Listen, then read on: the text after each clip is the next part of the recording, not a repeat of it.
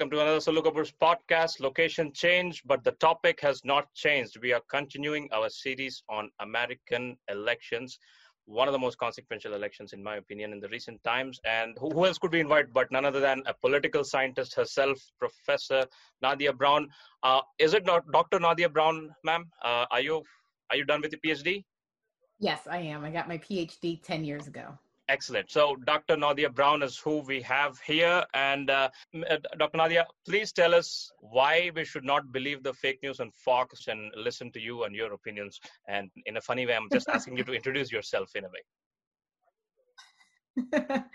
Sure. So as Najib mentioned, I'm Nadia Brown. I received my PhD in 2010 from Rutgers University, where my specialty is American politics. I specifically focus on Black women elected officials. I've published numerous books and awards and have been recognized as a leading scholar in Black women's politics. And in a couple of months, I will be a full professor. So I have ascended the ranks in the academy, which demonstrates that I am an expert in this topic. Yes, and it also demonstrates why you're not been invited to Fox News so far. Just kidding. Who needs experts on Fox News? Anyways, enough with the beginning of the Fox News. Ma'am, let me tell you, before I get started, right, I was very adamant to invite someone from an Afro-American community to talk on politics because I always felt that two things, right? First thing is always felt that, African-Americans are only invited to talk in the media only when there is an issue, only when there is some George Floyd kind of incident, right? So why can't we, it's and then you're forgotten on the media space, right? So I'm right. Why can't we just invite folks from this community and talk about something like climate change or political, equations of the US elections or capitalism or stuff like that, right? Why can't we have normal conversations? That was number one. Number two was what I realized was I just woke up to this weird realization that all my favorite political analysts are all men, all right? My entire Twitter feed is filled with the political analysts who are all men, mostly white, right? When it comes to American, and it kind of reflected on my own ignorance and my own laziness in a way, right? I have to admit it very frankly, that I had no time or interest or nor the awareness to have a different point of view from all people from all genders and races and so on, right? So finding you took a long time. So here's what I did, right? So I found you on something called knowyourwoman.com. Womenknowstuff.com. Yes. Women also know stuff. Yes. Women also know stuff.com. So folks, if you are willing to invite more women experts to talk about stuff, any random stuff, that is the place you go. And that is the place I found Dr. Nadia Brown, who's on her way to be a professor. And my apologies. This is again, I have 30 episodes on my podcast, and she's like fourth or fifth woman. Again, I'm really ashamed of that statistic, and I do my best to correct that. But Nadia, do you understand? Well, Najib, can I jump in for a second and just kind of explain Women Also Know Stuff? Yes. Yeah. So I am a co-founder. We call ourselves founding mothers of the editorial board. So I'm one of the first members of this Women Also Know Stuff initiative. It was started in 2016 by my colleague Samara Klar in Arizona, who realized that as Hillary Clinton was running for office, we're having this breakshed moment in American politics that around gender, that all the experts, like you said, right, were being asked to talk about this were men. And Samara created this pretty basic crowdsourced website that said, "Women, we know stuff. Why aren't the media, why aren't other people in the profession and the discipline coming to us as experts who study this kind of work?"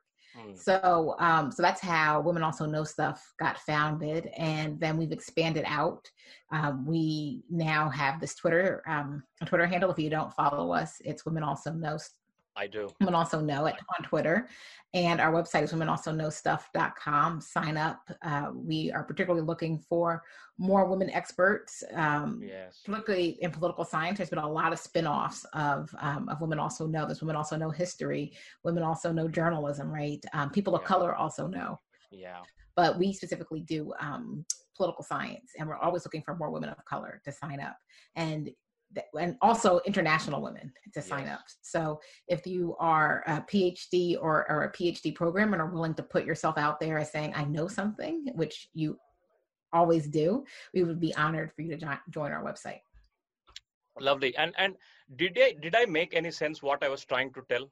Yes, you did. Because you're not alone, right? So one of the things women also know fights back against is mantles, what we call panels that academics put together, but it's all men. So we call those mantles.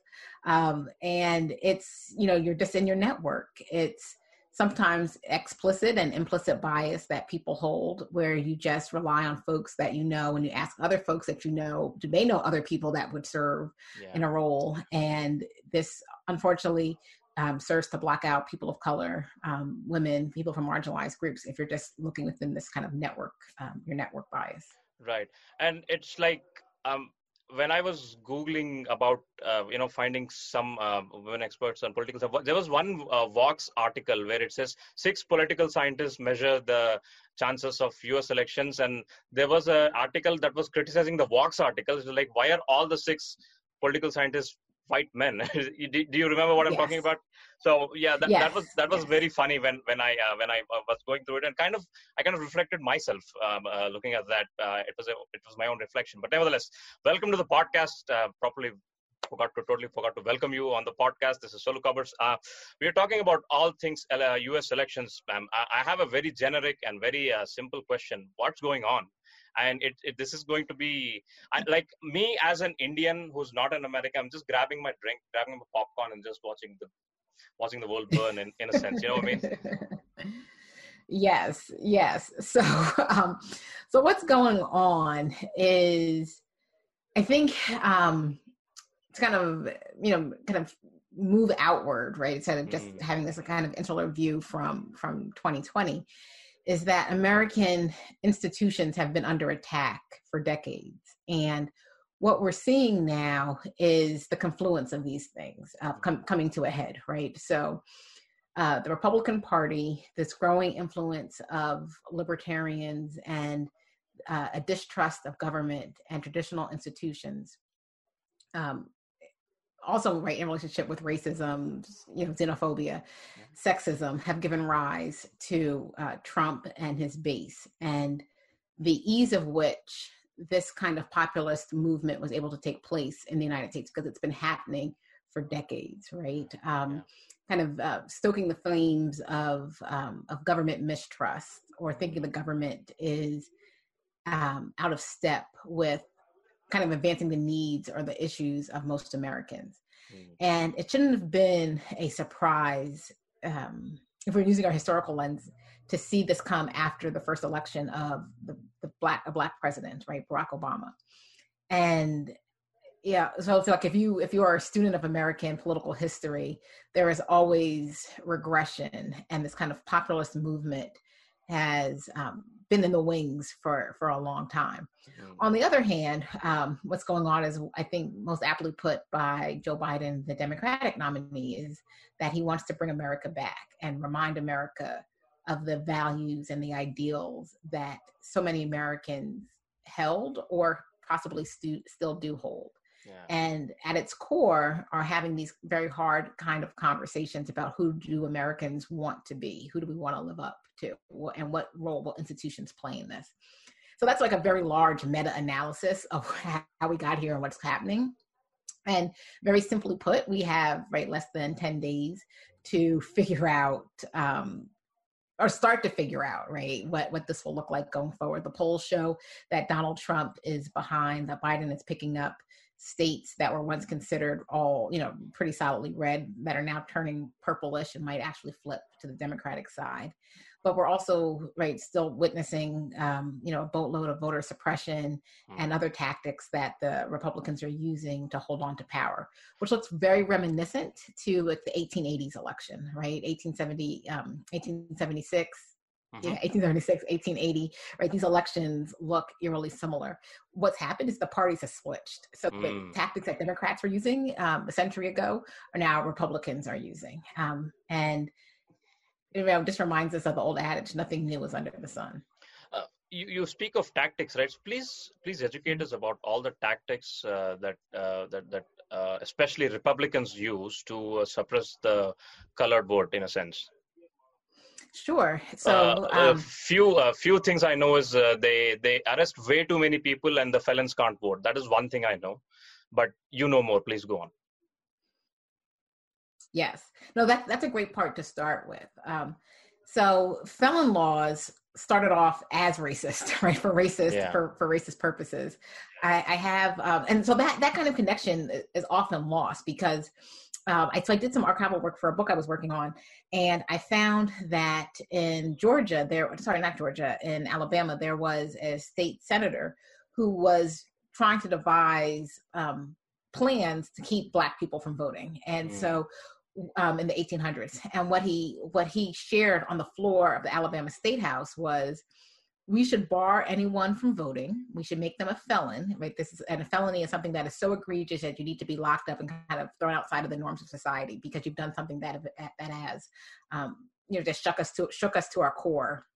So the state senators devised felony codes in the state law books around racist aims. An example of one is a state senator in Alabama who discussed on the state floor that African Americans were more likely to commit spousal abuse and white Americans were more likely to kill a wife or kill a spouse.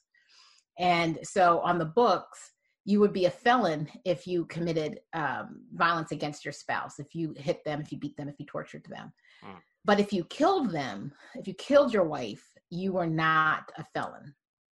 And most people today would say, well, killing a wife is something, or committing murder should be a felon, right? It should be a felony. But in 1880s, beating your wife was a felony and killing your wife was not, because this was a crime that some, whites believed were only committed by Blacks. So felon laws are inherently racist, right? These laws were devised to figure out what are things that Black people are more likely to do. And let's make that a class of a felony. Right. And things that white people are more likely to do, or lawmakers are more likely to do, is not a felony. Right. So yes, so that is one example of voter suppression.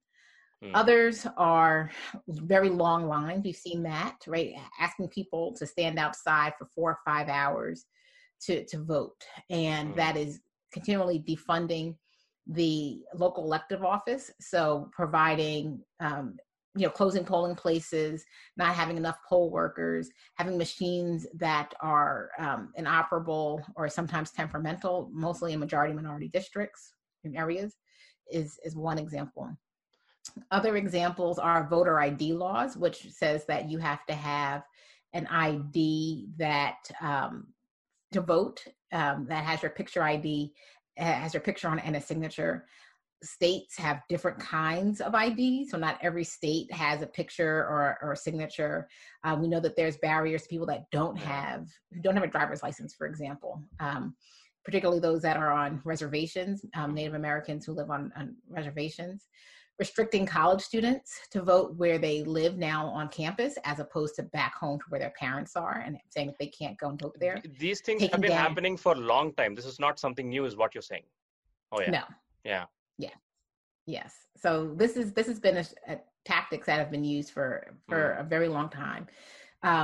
The hypocrisy of it all is that Americans are more likely to be struck and killed by lightning than they are to commit voter fraud, right? Wow. Systematic studies have shown this over and over again. And so this idea that Republicans are trying to keep fraudulent voters from the polls is actually inaccurate. All those things you have told about felon laws, let me ask you this.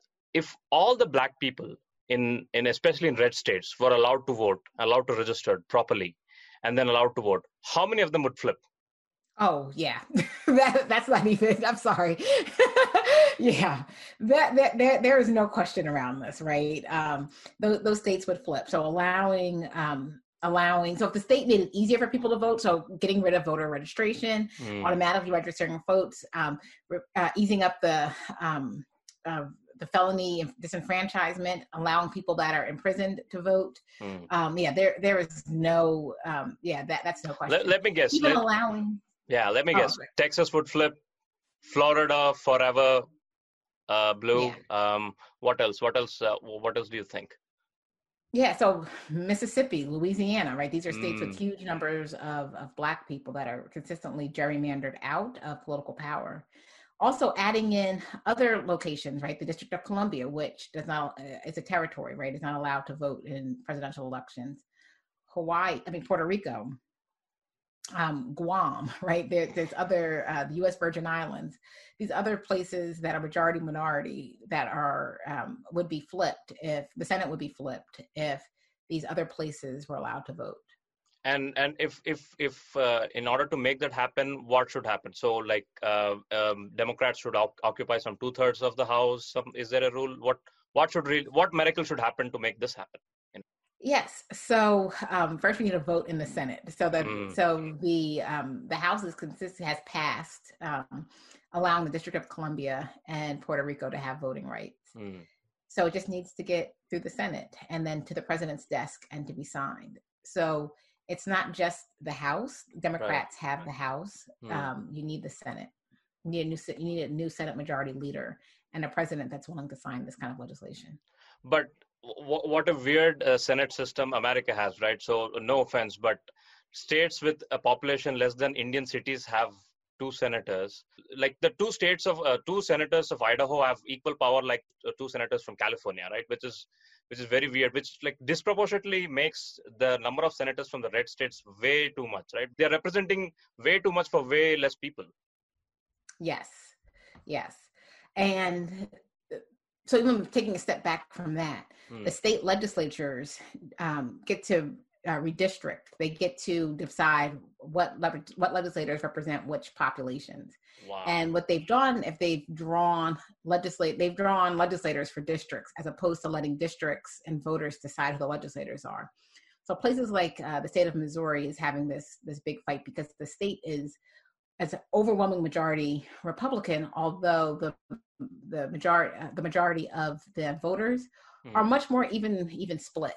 And so these districts continually send Republicans to the state legislature and to the federal legislature, and they're not competitive. But if the districts were drawn in ways that actually empower voters to decide the future of their state and their country, it would be a lot more competitive. So you would be representing more people. And sorry to stretch on this voter suppression thing, because I believe this is one of your fields of interest. What is gerrymandering exactly? So what are they doing there exactly? They're redrawing the map in a way that they include all the minority Black populated regions as one representative, and they segregate the white populated regions as to 4 to 5 representatives so that they get more number of representatives in the House. Is that what is happening?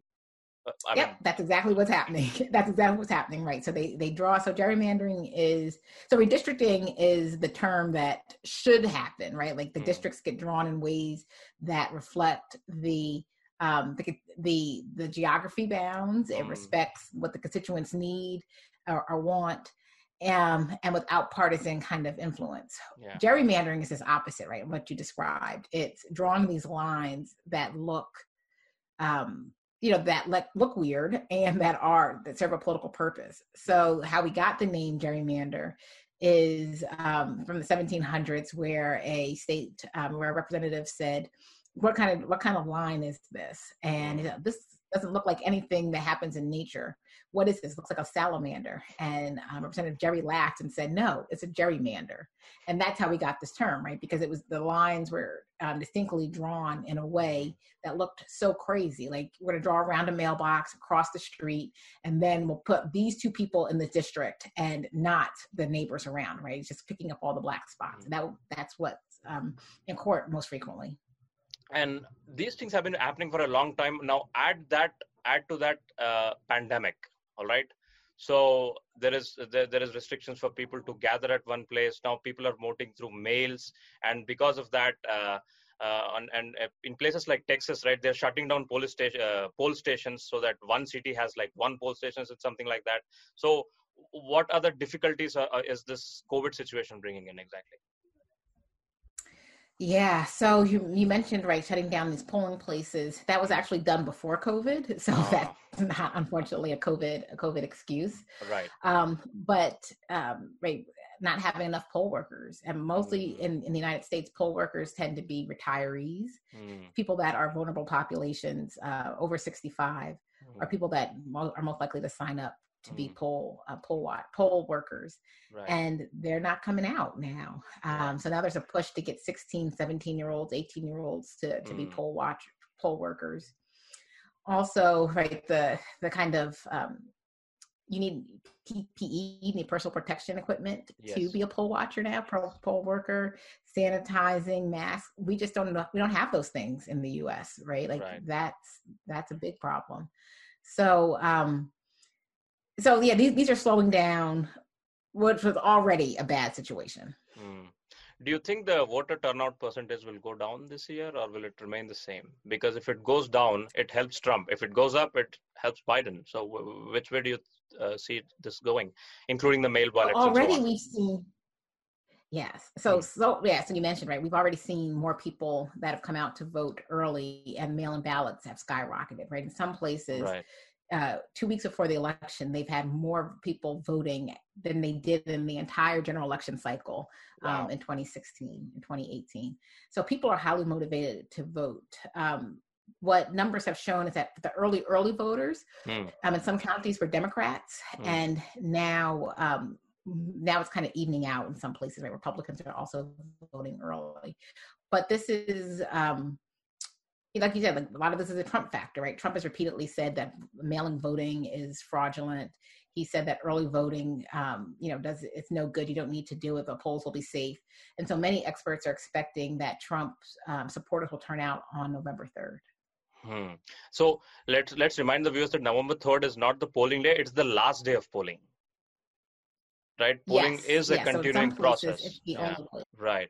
And what guns is Trump sharpening, in case he loses? So I believe he's stacking up some Supreme Court. There's some Supreme Court nominee that he's going to stack up, and he's going to sue the election process itself or something like that. He's going to discredit the result itself, right? He's going to discredit the mail votes, votes through mail. So what to tell us about the guns that he's sharpening, because it's not going to end on November 3rd, right? It's not going to be a straightforward result. I don't see that happening. I'm sure you feel the same too.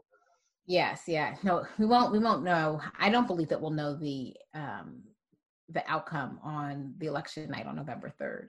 The only way that will happen is if it is overwhelming, there's no path to victory. I don't know if we'll see that. But so Trump is already called into question. He's been doing this for years now, saying that mail-in voting is fraudulent.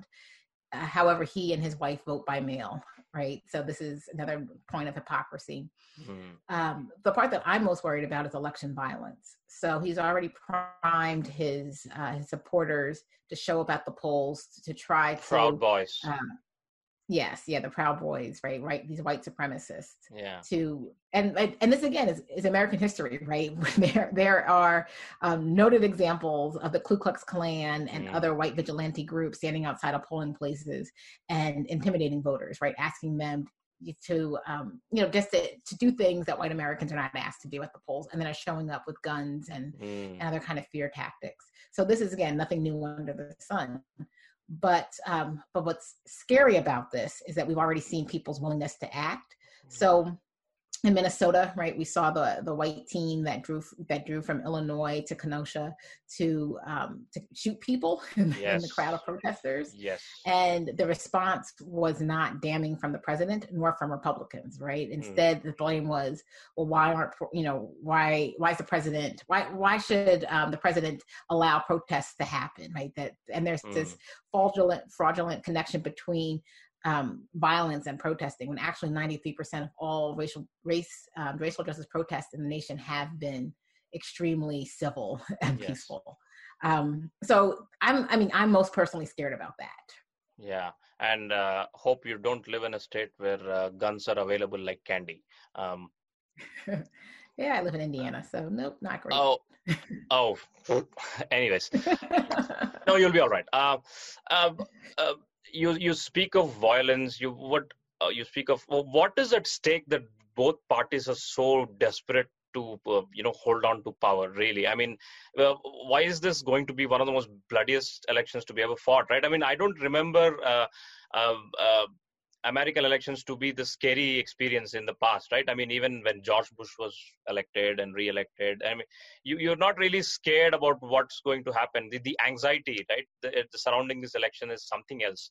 So what is really contributing to it, and why are people so clinging, especially from the Republican side? Trump badly wants to cling on to power, right?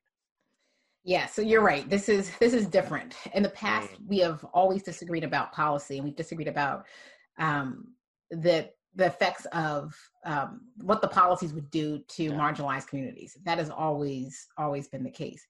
What's different now is these power grabs that are eroding away at our constitutional liberties, mm, and what is made even more apparent in this Trump administration is that most of what we have come to expect as Americans are really these norms and gentlemen's agreements, right? So there's nothing yes, in the Constitution that outlines what to do if we have a president who doesn't leave office. mm, Because we have for since 1789 we have had a government that has acquiesced to power. That's one of the mm, things that has separated the United States from other developing democracies. And this is the first time that we ever had a president to say these things, and we don't have a Republican Party that's going to stand up for, yeah, stand up to this, right? mm, And we have, militias that have already, or right wing extremists, like we mm. see, trying to kidnap the governor, kidnap and torture and Yes. kill, right, the Was that governor was that of Michigan? Michigan, and then Wow. also another threat came out in Virginia. Mm, And not much is, much is not being coming down from the national government to say that these things are wrong. So yeah, this is a completely different scenario. wow. Um, I remember my anxiety levels back in 2016 when I was watching the 2016 presidential elections, because I was hoping to immigrate to US, and these elections had some consequence in my personal life. And then I watched Michigan fall, Wisconsin fall, and I just lost my mind. And Yeah. this election, I'm gonna grab some pills. I don't know. I'm just joking. It's illegal in India, but uh, let's shift to the chances of Biden, right? So before we discuss about Biden, tell me, what does it mean to have Kamala Harris as the vice president choice? Yeah, so this is a super huge thing, right? It's the first multi-ethnic Black woman to serve on a major presidential party ticket. Hmm. Is historical, right? As the daughter Part Indian, of ma'am. Part Indian. yes, I was gonna say, as a daughter of a South Indian Yes, immigrant mother and a I'm a Jamaican South Indian father. too. Yes. Yes, Her, like her, her this. father her father came. Funnily, her father comes from a place called Chennai, which is like 3 hour drive from my hometown down here in South Oh. India. Yeah, go on. Yes. So this is huge, right? Yes. And particularly right for immigrants here in the United States that see a lot of her family's background and story reminiscent of their own. Hmm. And she's able to reach out to these communities that the Democratic Party takes for granted, quite literally, right? That Right. they just assume will vote for her, but now they actually have representation. So, and someone who looks like them that is able to say, I understand your story, I know where you're from, I know your work ethic, I know the things that you fear, I know the things that you have come to America to do, and if you elect me, I will bring some of that with me into the White House. Hmm. So and then for women, right, this is huge. At this election, many feminists were deeply disappointed that the Democratic nominee would be older. And after so many women, the biggest number of women running for the presidential nominee in Yeah. history Hmm. for a major party, and to end up with Joe Biden, right? Yeah. So I think that the Biden campaign was really, really smart to pick her. Biden has, to be honest, right, an embarrassment of riches. He could have chosen several very Yeah. smart, capable, politically astute women, but I think Kamala Harris was the right choice for this time, Hmm. given her, her own background as a moderate who has a little progressive tendencies, but mostly, right, she's a moderate. Yeah. She, again, like is this multi-ethnic woman in the summer of racial reckoning, right, when the nation is dealing with Black Lives Matter, I think in a much more kind of a future space where we could think about and we can imagine what the future might look like if we centered conversations around Black Lives Matter. And right there's just this push from the feminist movements, right, and women's organizations who really want to see representation. So she was a perfect choice for this time. Let me tell you the joy of representation when I watched Kamala Harris and Mindy Kaling cooking my favorite South Indian is dosa. I was just melting. That was wonderful to watch. Let me further that question. Why did it take almost, when did you get your independence? 1776. So how many years it's been? So 300 plus years to have a woman vice president. You never had a woman vice president nor a president. Why? I mean, UK had one, India had one, Bangladesh had one. These are the top countries I know on the top of my mind. Germany. Yes. Why not US? Sexism, right? The US, the US has. I mean, so very sorry to interrupt. I mean, it's not like our places are have come down from heaven and we are totally whitewashed from sexism. We are equally sexist. What is weird about America is my question. Yeah, so I think, well, some of the countries that you named have quotas, right? Gendered quotas. United States does not. The other countries that you also mentioned the government has done to be more intentional of including women, right? Whether it is through quotas or not, right? But then you have seen women as political leaders in ways that we just haven't, right? In the United States, there have been very few women governors, women senators. These are usually the path stones to the executive branch. Particularly in the United States, we've never even had a Black woman governor. There's only been 2 Black women senators. Kamala Harris is one of them, right? So representation matters. And the United States, unfortunately, in the work that I do, shows that Americans still hold these very gendered socialization norms of what we think women are good at and what women can do. And seeing women in top executive leadership positions is something that most Americans say that they would like, but in actuality don't follow up with. Right. And what would it take to break that ceiling, right? I mean, last time, Hillary Clinton had one of the most perfect chances, and in my opinion, she lost it because of her own overconfidence or something like that. And I don't think we had any women nominees before that election. She competed against Barack Obama, right? Again, Hillary Clinton is again from a powerhouse, right? So, I mean, there are more men politicians that come from ground up than women, right? So it's like only recently we have seen someone like AOC, Ilhan Omar. And do you think this is the upcoming decade belongs to the women in politics in US? Is this finally it? Oh, I hope so. Like from your lips to God's ears. Yes, I hope so.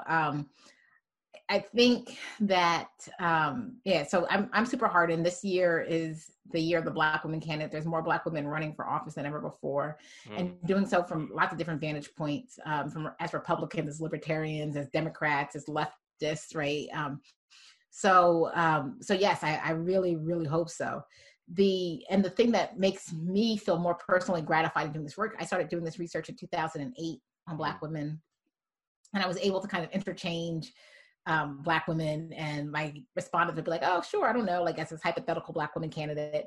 And now I'm really seeing are that Black women, people know who they are, right? Yeah. People know their politics and policies and are voting for them as educated voters. We're no longer like low information cues. So it's becoming, I think, closer and closer into the American psyche. And my hope is that, when I do this research into the future, 10 years from now, if I, we're able to talk again, they'll ask me the same question and I can share that I think we've come a long way. Right. And talk about this weird expectation from women, from people, right? That women politicians have to be they have to be this perfect politicians, and they are judged against what, a higher moral scale than men are judged, right? It's as if it's one imperfect thing that a woman politician does is like, this is exactly why we don't want them. So, but that is weird, right? So, I mean, who said women can't be bad politicians, right? The point is, have them in the first place. Yes. Right. And it's like, come on, there are many bad women. I mean, take Margaret Thatcher, right? She was very hard with her austerity in UK, push people into poverty. Indira Gandhi in our country, I hope I don't get arrested for this particular fact, but yeah, she was a freaking tyrant, right? She pushed the country into emergency. I mean, explain about this weird moral expectations from a woman politician, and I'm sure it's the same in India, and I'm sure it's the same in US. It's my bet. Yeah, so people, yeah, you're exactly right. And I think what allowed those two leaders that you gave examples to push the country in these ways is because it was so antithetical to what people expected them to do, right? As women. So we hold these very gendered stereotypes that say women will come in and they'll be, because they're moms, they'll be nurturers, right? Because they're wives, they'll take care of the country, they would take care of the family.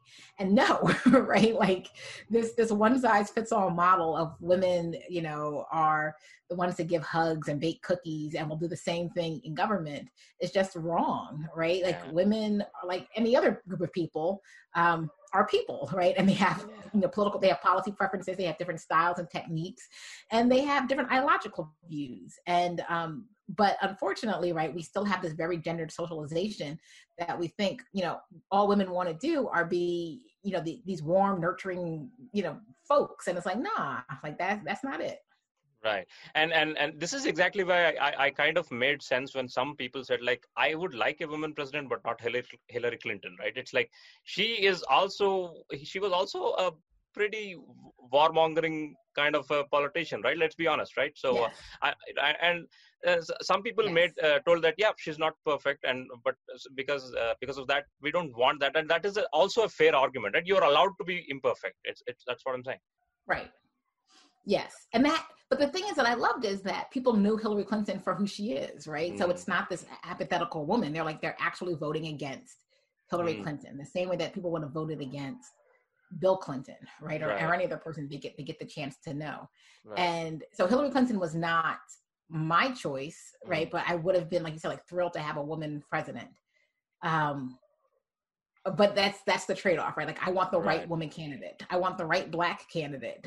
I'm not voting for person because they share my what I look like, right? My phenotypical characteristics or my experiences in the world. I'm voting for someone who has the best policies that line up with me and my community. And Hillary Clinton, right, is someone I held my nose and voted for. She is not the person that I thought had the best interest for my community at heart, but she damn sure was better than Donald Trump, right? And so, like, if you're giving those two kind of pragmatic views, that's how most people voted. But it's not to say that Hillary Clinton was the person everybody wanted. Right. Let's talk about Black voter participation in these elections, because let's be fair, Black people did not turn up in the last election as much as they did when Obama was running. Is that a fair thing to say? And what prevented them from turning up in the last election, and what do you think is going to happen now? So we're going to turn out. I think we're going to see numbers. Please correct me if I'm wrong about the 2016 numbers. Yeah, so the 2016 numbers, no, that's true. Blacks did not turn out as much as they turned out for Obama in 2008 and 2012. Many people stay home. Hillary Clinton did not do a good job of mobilizing Black voters. And that was the first time in 20 years that we actually saw a drop off in Black voting. But so what we've seen thus far is that Blacks have already done more voting, early voting, and are doing absentee ballots. That many African Americans believe that this is a pivotal election. So we're seeing that.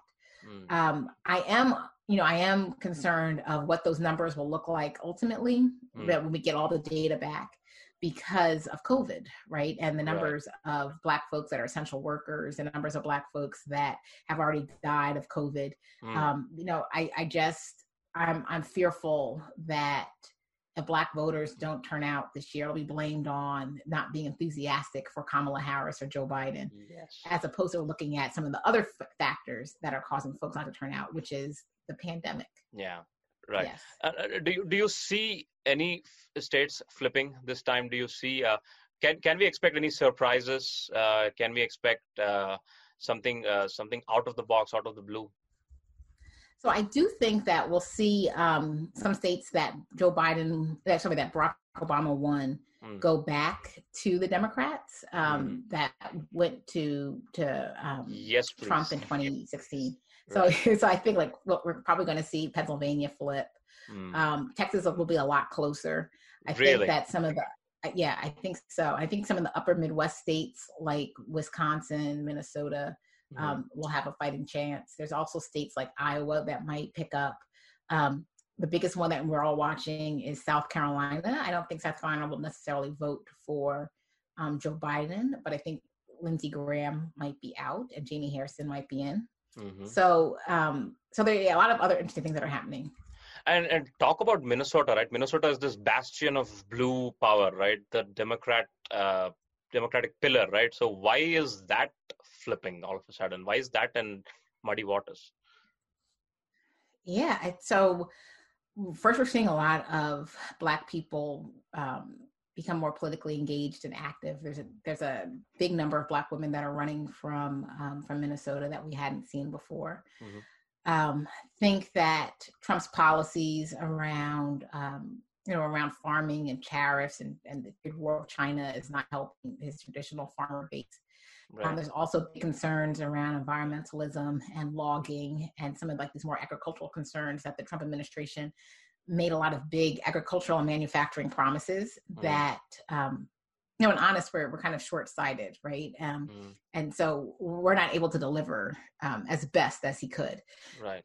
I think that people are still holding on and are recognizing that he has, tried to balance out some of these trade imbalances, but with a heavy-handed approach, not this kind of measured, understanding the nuances of trade policy. Yeah, that might have some long-term implications down the road. Is he saying stuff like clean coal and stuff like that? The silly stuff.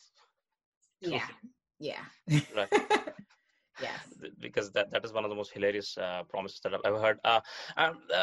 I cannot let you go without talking about Bernie Sanders, because if I was an American, I would have held my flag up for Bernie Sanders. And please tell me, and I'm asked this to multiple people, what went wrong, and especially in the South, right? When the Democratic primaries were going on, the entire South unanimously voted for Biden. So what's the deal there? Yeah, so the deal is that Black voters are pragmatists, right? They're looking at who will white voters vote for. And so Black people have been kind of the bellwether to say, we know white people, because it's a survival tactic, right? Like if you're an oppressed group, you need to know the minds of the oppressor to be able to survive. And Black voters are saying, I like a lot of things that, particularly some of the social things that the progressives are talking about, but it's not going to fly for many whites. And I want to align myself with a winner, someone that we think will win. And that's what happened, particularly in South Carolina. And, even looking at the leadership of James Clyburn, right? Like that's in line with this kind of mentality. Right. But I agree. Like I was in 2016, I supported Bernie Sanders. I still have my Bernie Sanders, flag and pendants up. In 2020, I was more enthusiastic about Elizabeth Warren. But when it comes down to it, right, it's who is going to win, and who do we think the rest of the American population would like to win? So, so that's how this turned out. I think Bernie Sanders has single-handedly helped to shift the conversation and pull Democratic Party more to the left. And because the Democratic Party, since Bill Clinton, has been inching to the center and center right. Yes. And what we've seen since Sanders and the Squad and others are really reinstituting leftist politics and policies and helping us to rethink, right? Helping America to rethink what does it look like if you have more polls, right? Like if you have different options, if there's different kind of political conversations that are happening that propose different policy solutions, as opposed to playing it so close to the middle where it's difficult to tell how either party differs, with the exception of big issues like abortion Yeah. Right? Like those are like in guns, but to have polls that are showing, hey, we have big differences on other policies, and I think it's been good for American democracy. I think what Sanders did was he reminded us that when was the last time we had a poll on healthcare? When was the last time we had a poll on less money in politics? These are the new topics that he brought into the mainstream of American politics. Is what he did, I believe. Yes. And don't you think, you said he's not winnable? Don't you think if it was Trump versus Sanders, don't you think Sanders would kind of pull off over Trump a little better than Biden would? I'm not certain. I do Really? think that Sanders, right? There were people that voted for Sanders in the primary that voted for Trump in the general. Wow. And I think that kind of, that populist. So really, what it spoke to was Americans wanted a desire for social change, right? This big structural kind of change, and having this populist movement. And those voters are harder to kind of pin down, right? It's different. It's difficult to say, what it would have been and kind of what the parties would have done at that particular moment. Right. Last topic, ma'am. Here's the thing, okay? Every single poll that I look at in the American news says Biden is doing better than Trump, but why should I believe polls, right? I believed in polls and Brexit happened. I believed in polls and Australians won the election. I believed in polls and Boris Johnson won in a landslide. And of course, how can we not forget about the Trump's win when the overwhelming amount of polls said Hillary Clinton is going to walk all over, but the reverse happened, right? So, why should we believe in polls right now? What makes them accurate and better than what they were? And who do you think you're going to bet your money on? Yeah, I agree with you. I don't trust polling at this point. And I'm a political scientist. Right. Now, granted, I don't study public opinion, and I'm not a pollster. But those examples that you gave, they just indicate how problematic polling is. My understanding, or my professional critique, is that there is a lot of social desirability happening, right? When people know the right thing to say, and then they do something else when they get behind, right, those curtains and make their decision when no one else is looking.